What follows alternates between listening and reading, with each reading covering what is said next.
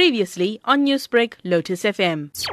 The conference basically is about bringing the black Muslims people in the fore, because generally when you look at Islam in South Africa is viewed as the religion of Indians or the foreigners, but we've got a large number of black Muslims that are in the country, and they are not playing an active role that they're supposed to be playing in Islam. Somehow they are taking a back step. So basically with this conference, what we're intending to do is just to bring the black Muslim people of South Africa to the fore so that people can be able to understand that Islam is a religion that has almost everyone in it, not only a particular tribe or focused on particular people. It's for everyone. Muhammad, why are black South Africans taking into the Islamic religion? There's a lot of Muslims that are coming up in the townships and in the rural areas. One of the challenges that we're having, as soon as some of them, especially the youngsters, they embrace Islam, their families will reject them to say they have adopted the religion of the Indians and abandoning the religions of their forefathers. But in the main, there are a lot of youngsters that are taking Islam in the country.